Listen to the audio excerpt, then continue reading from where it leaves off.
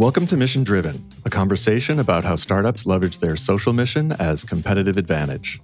Mission Driven is hosted by Better Ventures, a seed stage venture fund in Oakland, California, backing entrepreneurs using science and technology to address the world's biggest challenges. You can find us on the web at better.vc and on Twitter at Better Ventures. I'm Rick Moss from Better Ventures, and I'm super excited to have Heidi Patel here today.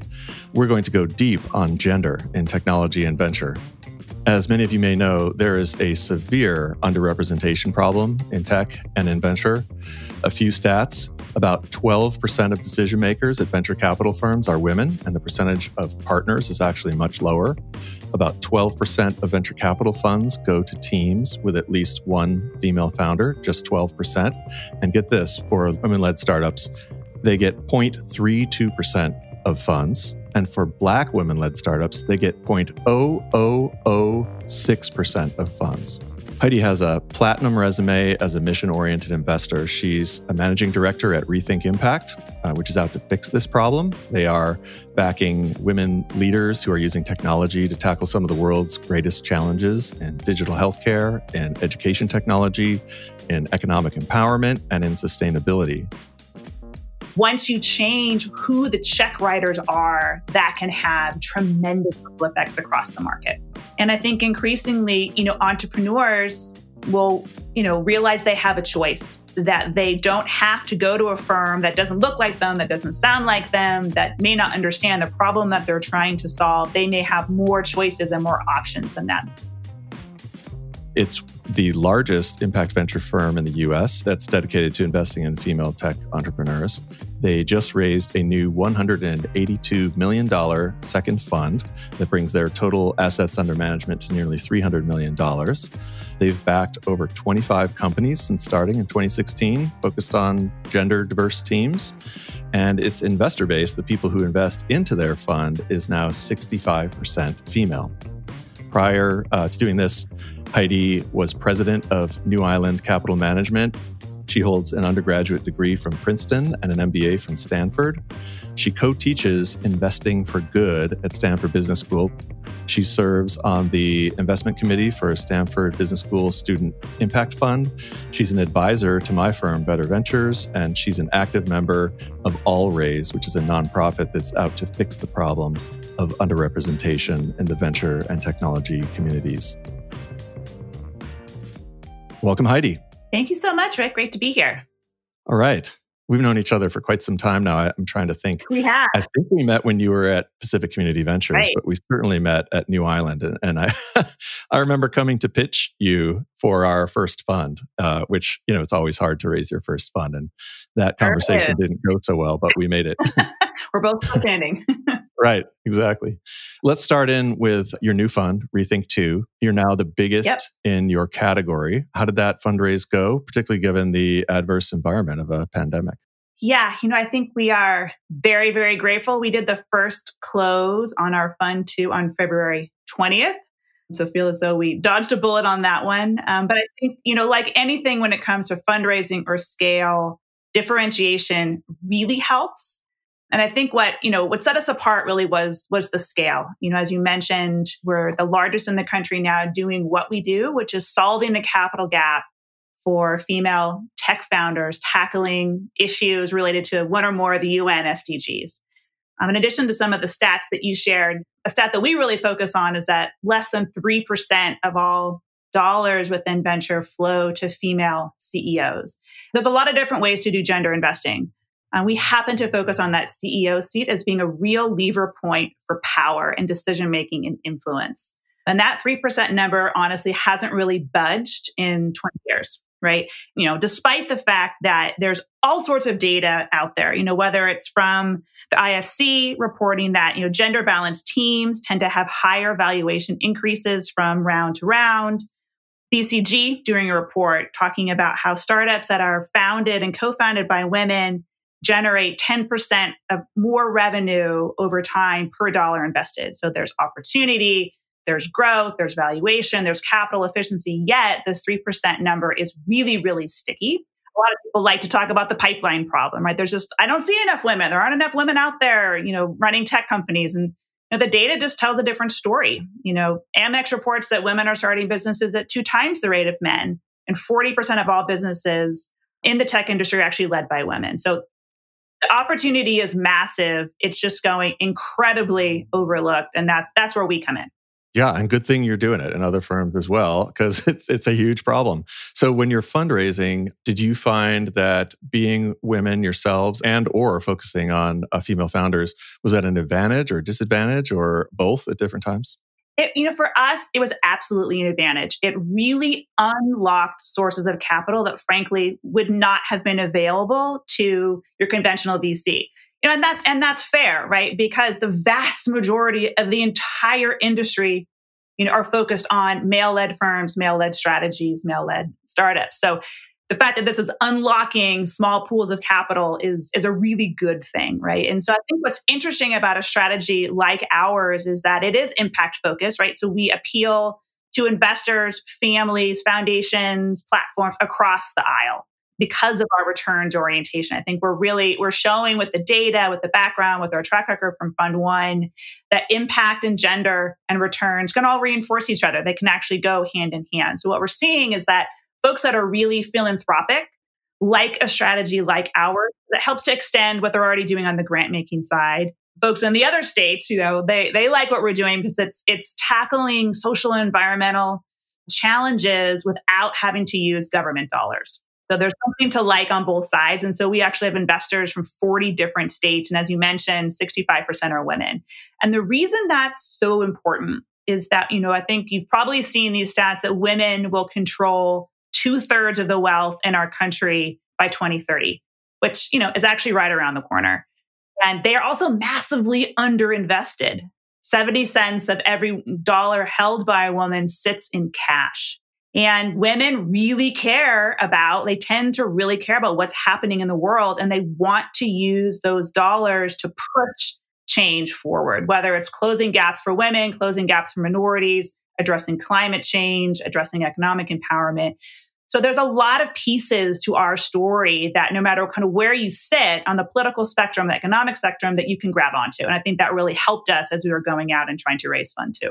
And wouldn't you say, or maybe you did say this in a slightly different way, that there's just a straight economic argument for investing in a fund like yours and in the startups you're investing in? Because if it's true that, there are at least 50% of women CEOs that are just as good or better than anybody else, or in some of the stats you cited, better, and yet they're only 3% of the female CEOs, that this is a sort of market arbitrage opportunity, and there's lots of money to be made, whether you care about, first about the impact or not. I think that's right. I think when we're looking to the market and we see there's no pipeline problem, women are great leaders, they're running capital efficient businesses. Women tend to start and run businesses focused on these impact problems, which, by the way, these are global challenges, so they represent big global markets.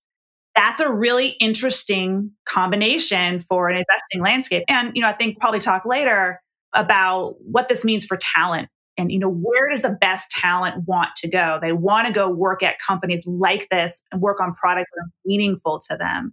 These are the ingredients for a really interesting investing strategy. I think the challenge is that VC has not been built to recognize that opportunity. That hasn't been built to recognize the patterns that set of opportunities represent. And that's where we come in. We're pattern matching from scratch, and that's our edge. And there are other gender-focused firms out there, and you are, as you mentioned, the biggest. You're one of the first and clearly a leader. How do you see yourselves fitting in kind of among all the other firms, some of the other firms that are also focusing on similar things? Yep. There's a beautiful thing happening at the seed stage. What we're seeing now is this real growth in female-led funds focused on women, funds focused on impact at the seed stage. So I think the market is actually starting to get more and more comfortable with women and impact entrepreneurs starting businesses and raising, $2 million, $3 million. Like, we're seeing the needle start to move there, right? We're also seeing something on the other end of the spectrum with strategies like, Bain Double Impact, TPG Rise, you name it. You even have a KKR Impact or an Apollo Impact, right? Focused on lower middle market or big late stage or control investing. But there is this complete chasm in the middle. It's just a desert in the middle. That's Series A and B. That's Series A, that's Series B. And so when women are, standing up, running, not consumer, but enterprise-focused tech companies, and they're, I want to raise $8 million, I want to raise $10 million, it can be like crickets. So only 5% of all seed-funded tech companies led by women ever go on to raise a Series B. And so men are crossing that chasm at 3 times the rate. So what's really interesting, though, is that if you look at the data at the Series C, that's when the gender bias and this gender gap actually starts to fall away. Because that's when investors are making decisions not based on these kind of qualitative patterns, but on data and on metrics. Because there is data at that point. There is data at that point. So our perspective was if you can come in at institutional scale, lead Series A, Series B, write $4 to $7 million checks, sit on boards, price deals, that is the need, and that's what we're good at. That's our background, and so that's what we have as a focus for the fund. Yep, and I've seen that in action. And so, talk about in your portfolio. Are there 1 or 2 examples of companies in your portfolio where you see them particularly leveraging gender as an advantage? I think so. Whether it's gender, in the product, or whether it's the impact piece, I think one of our common portfolio companies, Ketos, which is providing water intelligence for industry by doing real-time water quality monitoring for large industrial and ag and commercial customers, led by this absolutely amazing female founder. She's amazing. Her story as an immigrant founder is amazing. And the company that she's building is deep tech, super interesting, high-growth software business. She is pulling talent from really big established firms, from very cushy jobs, high salaries, low risk. She's pulling incredible talent. And that talent is coming to join her little water startup because she's amazing as a female founder.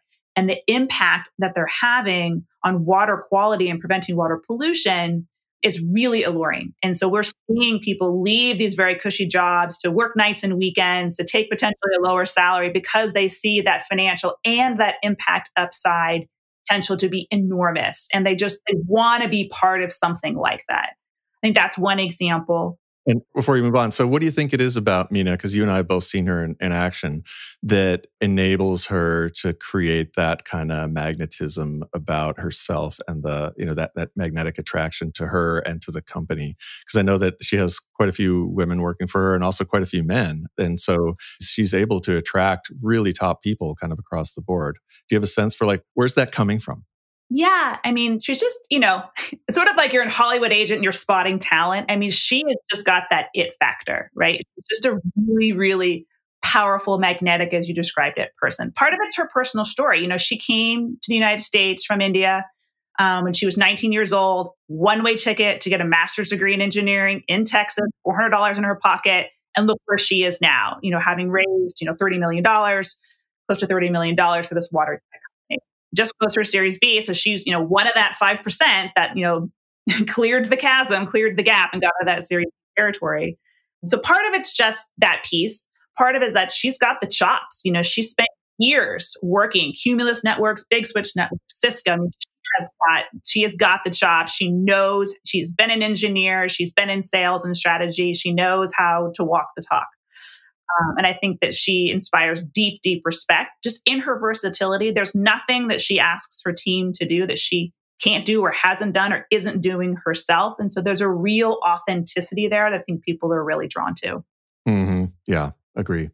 Okay. And you were about to talk about another example, I think.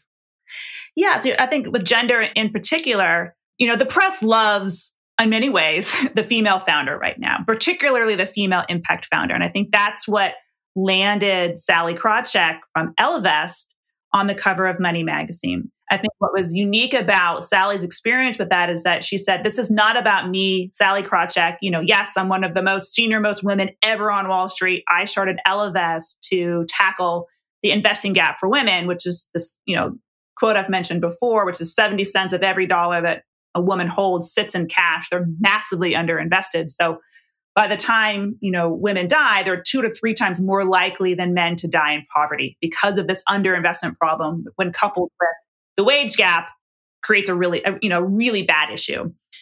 So when she was asked to be on the cover of this magazine, she said, "I want to bring my team." Okay, Sally, whatever you want. What the result is that they had a pregnant woman on the cover of a business magazine for the first time ever. So she had her head of product very visibly pregnant sitting next to her. And so, guess what? Not only does that, cover land with a splash, but every woman who, has a 401k or wants to start saving for a house or saving to start a business or saving for her kids wants to get an account with Ellevest. Every financial advisor that's sort of tired of that industry that is so male dominated wants to go work on the Ellevest platform. And so what's really interesting is that, women can grab these headlines and grab these covers and grab this press coverage, and that can help with sales. It can help with hiring, help with marketing. It has these really positive effects. I think the flip side is that we're also, I think, seeing in the press this inevitable takedown of the female founder. We've seen that coverage. And I think, there's a real double standard when it comes to coverage of women and the expectations and standards that women are held to. The questions that are asked. Yeah. The questions that are asked, the way they are described, even expectations of folks that go work for a woman and how and why that should be totally different than any work experience they've had before. And then when it doesn't live up to the perfect dream, I think the crash is that much harder. So there's definitely two sides to the coin, but there can be some incredible benefits along the way. And say a bit about Sally. She was Chief Financial Officer of Citibank. She was CEO of Citi Wealth Management, CEO of Merrill Lynch Wealth Management. And this is a super powerful New York banker. And now she's running a startup for targeting women in investing. Why is that? Well, she tried to get all her former employers to do it. She brought the idea to them. She said, "Look, Merrill, our logo is a bull. Does that right to women? Like, I don't think so." So I think she saw the opportunity. She was a loyal employee, like many women leaders are. And she said, "Let's build this here." Everybody said no. The opportunity, if anything, is just getting bigger with the transfer of wealth that we are witnessing right now. And she was also looking at the data of what happens when you compound the wage gap with the underinvestment gap and seeing what that's doing to our households and to our women. And so she had no choice but to go and do it on her own. And that's how Ellevest was born. Wow. And I'm looking at their logo now. It's sort of like a soothing, sophisticated, modern, sleek EV. That's right. And its tagline is a financial company built by women for women. We're on a mission to get more money into the hands of women. So kind of the opposite of where she came from. That's right. Yeah. That's right. That's awesome. Let's broaden the conversation just a little bit from gender to kind of diversity in tech and in venture. A lot's been going on in our society around race and people marching in the streets, Black Lives Matter movement. How are you seeing and I think there's a real kind of, serious consideration being given to things that weren't before in the VC industry and in the tech industry, yet we have so far to go. So can you talk about how it's evolving? Absolutely. So I think for the first time, more and more questions are being asked. And I think there are some very hard truths that are staring us in the face in this industry and within tech and VC more broadly. It goes way beyond some of the statistics that you shared, at the top of our conversation around percentage of dollars going to Latinx women or percentage of dollars going towards Black women. It's not just that they're not getting funded. It's that their ideas aren't getting funded. The problems that they see aren't getting addressed. Communities that they want to benefit aren't being served. And so the ripple effects of not empowering and providing resources to more diverse voices around the table is profound. And I think people are waking up to that. What I desperately hope is that all of these pledges and office hours and metrics and that a lot of VCs and others are, tweeting about, I want to see that translate to, checks written, dollars invested. I think what's great is that we're seeing more and more diverse voices starting up funds. I think that's a whole other conversation about what needs to happen to make that actually work. But once you change who the check writers are, that can have tremendous effects across the market. And I think increasingly, entrepreneurs will, realize they have a choice. that they don't have to go to a firm that doesn't look like them, that doesn't sound like them, that may not understand the problem that they're trying to solve. They may have more choices and more options than that. That's the ideal. And so, things are, I think, really hard questions are being asked. I think the trends are positive, and I think there's massive opportunity to really move the needle. And I'm optimistic we can get there, but we have a really, really long way to go to turn intention into action. You mentioned it's not just that women are not getting funded, but the things they care about. So talk about that a bit. So are you investing in things that you think where the customers are women and things that women care about? Like in the case of Sallie Krawcheck and Ellevest, of course, that's targeting women. It's a product for women. In the case of Kidos, it's a industrial, commercial, municipal water management company that really it's run by a woman but isn't serving women per se. So how do you think about that? We are not a femtech fund. What we're trying to do is find the very best next generation of entrepreneurs that we think are going to create massive businesses that might coincide with serving women. We are 50% of the planet. Yet we are not 50% of the attention paid when it comes to tech innovation. I think another really good example is Care Academy, where it was led by Impact America. We were the second largest investor in that round. And say this is in-home care for, is it seniors? Can you say a bit about it? It's the training and compliance platform of choice for the in-home care market, which is, $100 billion market, right? And growing quickly. It's highly fragmented. It has not been optimized by tech. There are over 500,000 care agencies in the country. There are more than 2 million home-based care workers who on average are making, $13,000 to $20,000 a year. They are majority low-income women of color. Okay. So using technology to help all of these agencies run better, have dramatically higher retention when it comes to care workers, providing care workers a means to gain more skills and to improve their economic position. This is sort of an impact, triple whammy. Yeah, I'll say. A rare triple whammy. Right. Yeah. And Black female founder, right? Her parents are from Nigeria. And I think what's particularly interesting about this story and what really sticks out is that there is, incredible founder market fit. So Helen A. Wilson, who's one of the co-founders alongside Madhuri Reddy, was putting herself through the master's program in education at Harvard while working on the side as a home-based care worker. So is there anyone on the planet better positioned to launch an ed business focused on care workers? No, there's not. He's the one. Yeah. But that is not a classic profile where a venture capitalist is like, oh yeah, I get it. Training for home-based care. Oh, you were a care worker, you must make an amazing CEO. That is not a set of, that is not a pattern that a lot of people are going to recognize as being a right, set of ingredients for an incredible company. That's why I think, the funds like ours that are looking at things like that and seeing, wow, this is a massive, fast-growing industry that, by the way, COVID is accelerating the growth. Already people do not, are wanting to age in place, right? They're wanting to get care at home. And now if you have a choice to not go into a nursing home setting, but have a choice to stay at home, you're going to make that choice now, particularly because of COVID. So Care Academy's actually done incredibly well. And the leadership that they've brought to this market and education and webinars that they're doing to try to get people up to speed on the space has just been extraordinary to watch. And so you think Helen is an example of someone who might have been passed over were it not for Rethink and your sort of new emergence as a force in investing?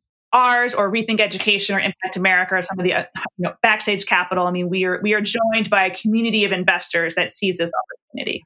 How about, you mentioned COVID. How about COVID? Is it helping, hurting? And how does that relate to gender and race? Yeah, I think it's really interesting. It really came up for us, as we were doing the tail end of our fundraise, COVID hit. And I think what was fascinating for us is that, for sure, some investors just froze, right? They turned into ice overnight. Right. We saw Others, it. Yep.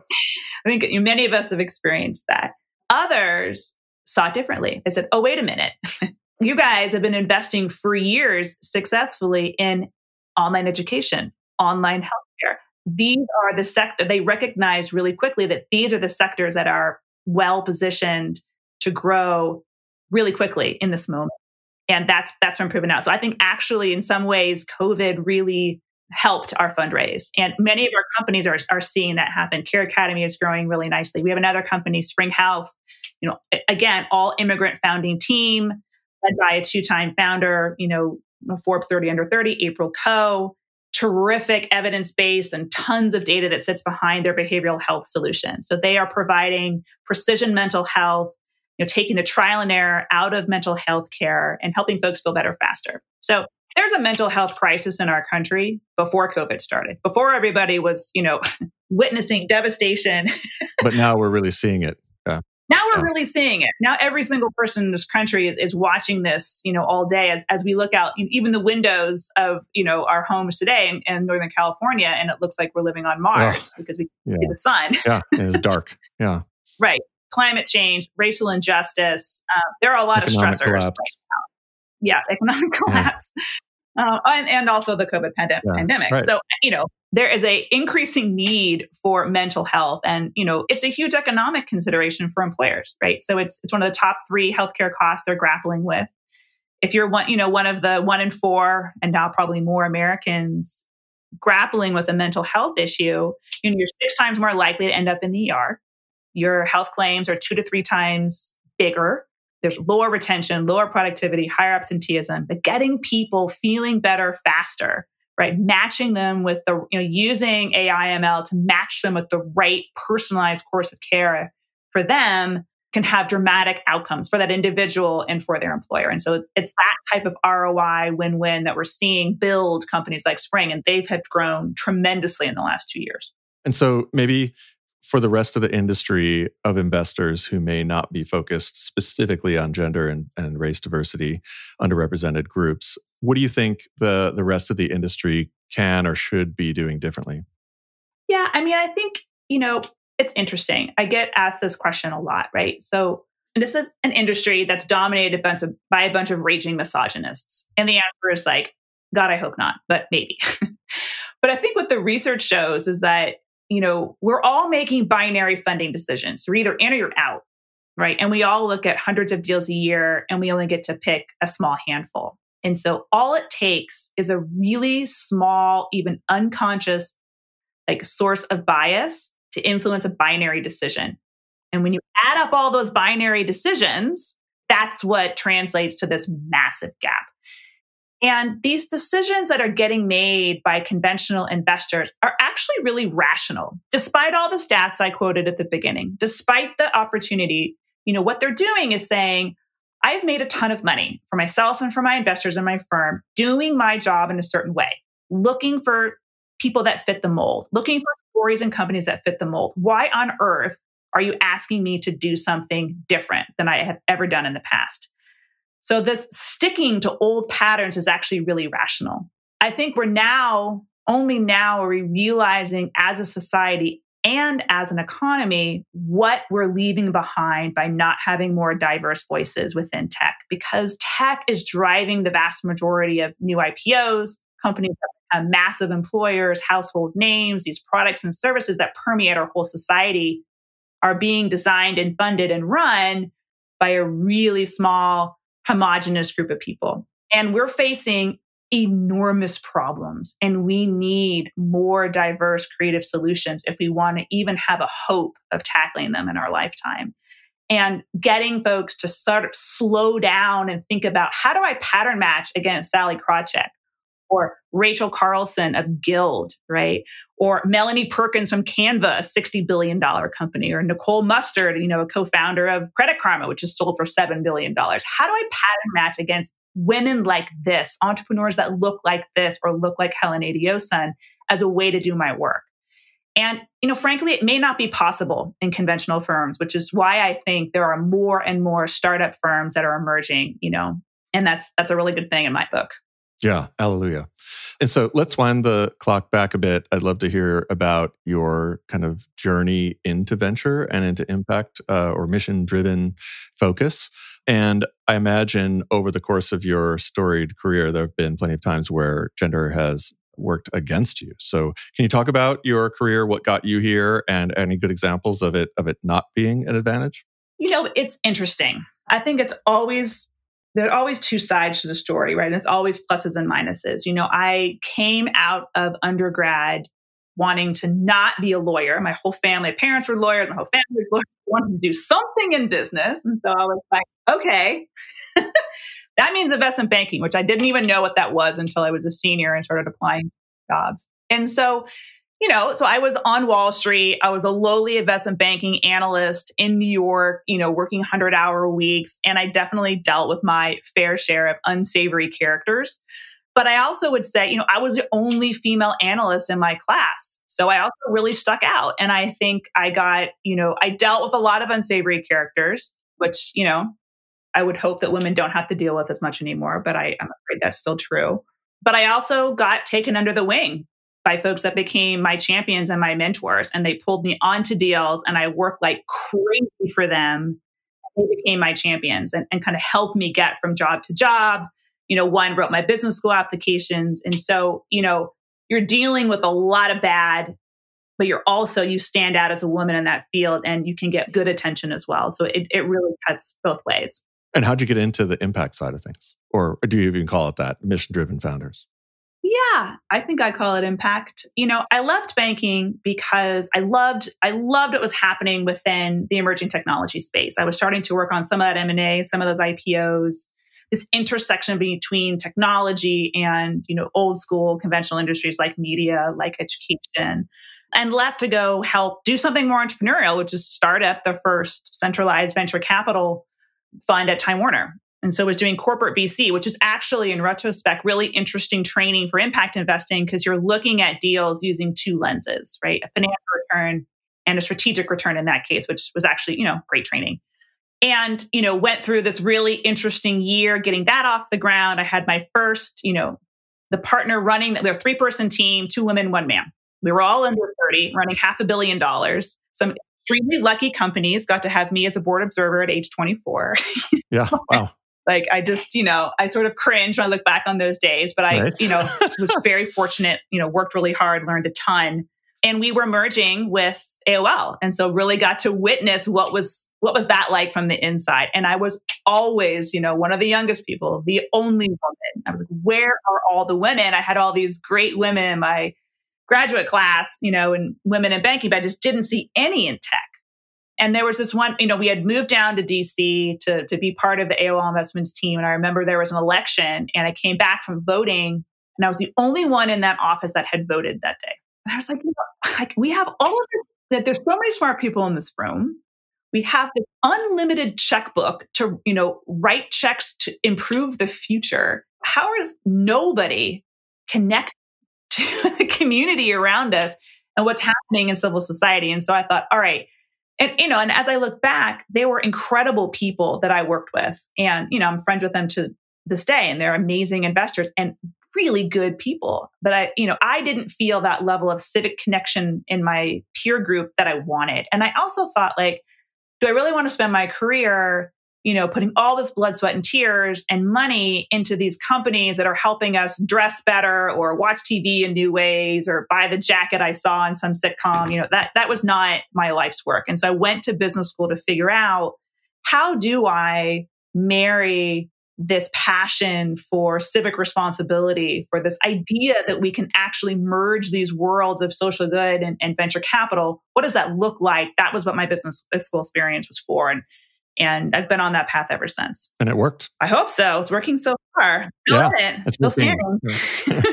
And so looking ahead or toward the entrepreneurial community, what advice would you have for female founders and underrepresented founders in general, but particularly with regard to fundraising, since you're an investor? Don't stop. Just don't stop. Impact wants to find you. Success wants to find you. Stay the course, stay the path. And I think the advice is, trust yourself. And I think the unfortunate hard truth is that the double standard is real. You have to be better. You have to be as good or better than everyone. And that's really, really hard.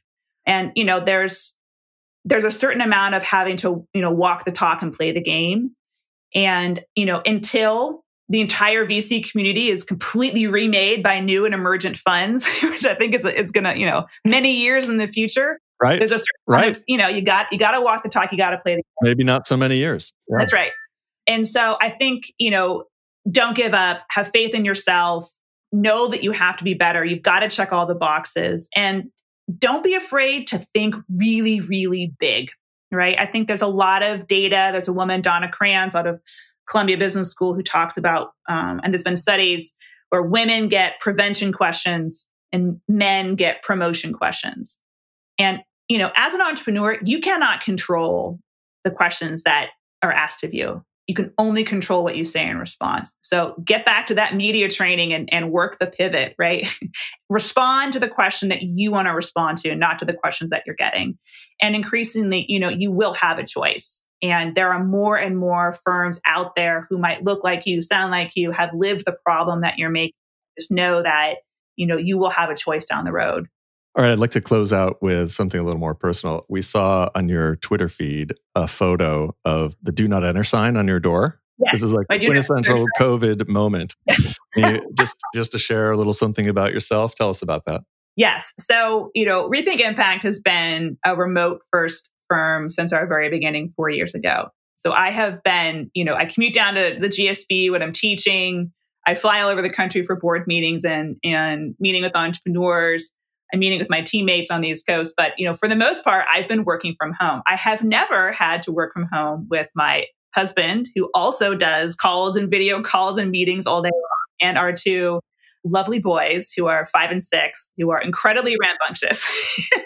Good at making noise. And they're boys, they're crazy, you got to run them. And then this moment, not just of COVID, but really now that we're, witnessing the impacts of climate change and seeing the wildfires and the air quality. And the four of us are literally locked in a home together, coexisting. They've learned a lot about mommy's about to go into a meeting. Right. Let's use our whisper voices. And I think your Twitter post said that this time it worked or something like that. And it did work. And I think the beauty of it is that, part of the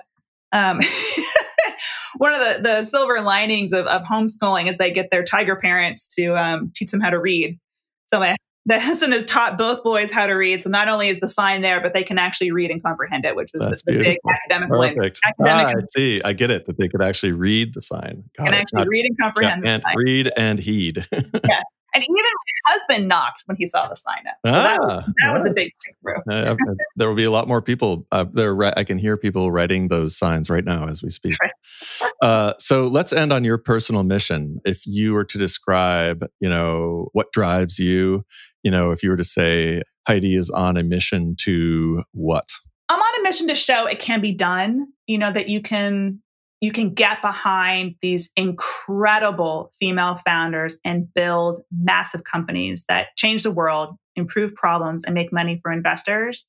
I'm also on a mission to show that you can build a robust and rewarding and lucrative career in investing that doesn't require you to check your values at the door. If anything, your values can give you an edge and a competitive advantage. All right. Heidi Patel, managing partner at Rethink Impact, on a mission to show that it can be done. You can get behind female founders and build massive companies. You can change the world, you can make money, and you can have a robust, lucrative career. Thanks, Heidi. Thank you so much, Rick. Thanks for listening to Mission Driven. To find out more about Better Ventures, visit us at better.vc or on Twitter @BetterVentures.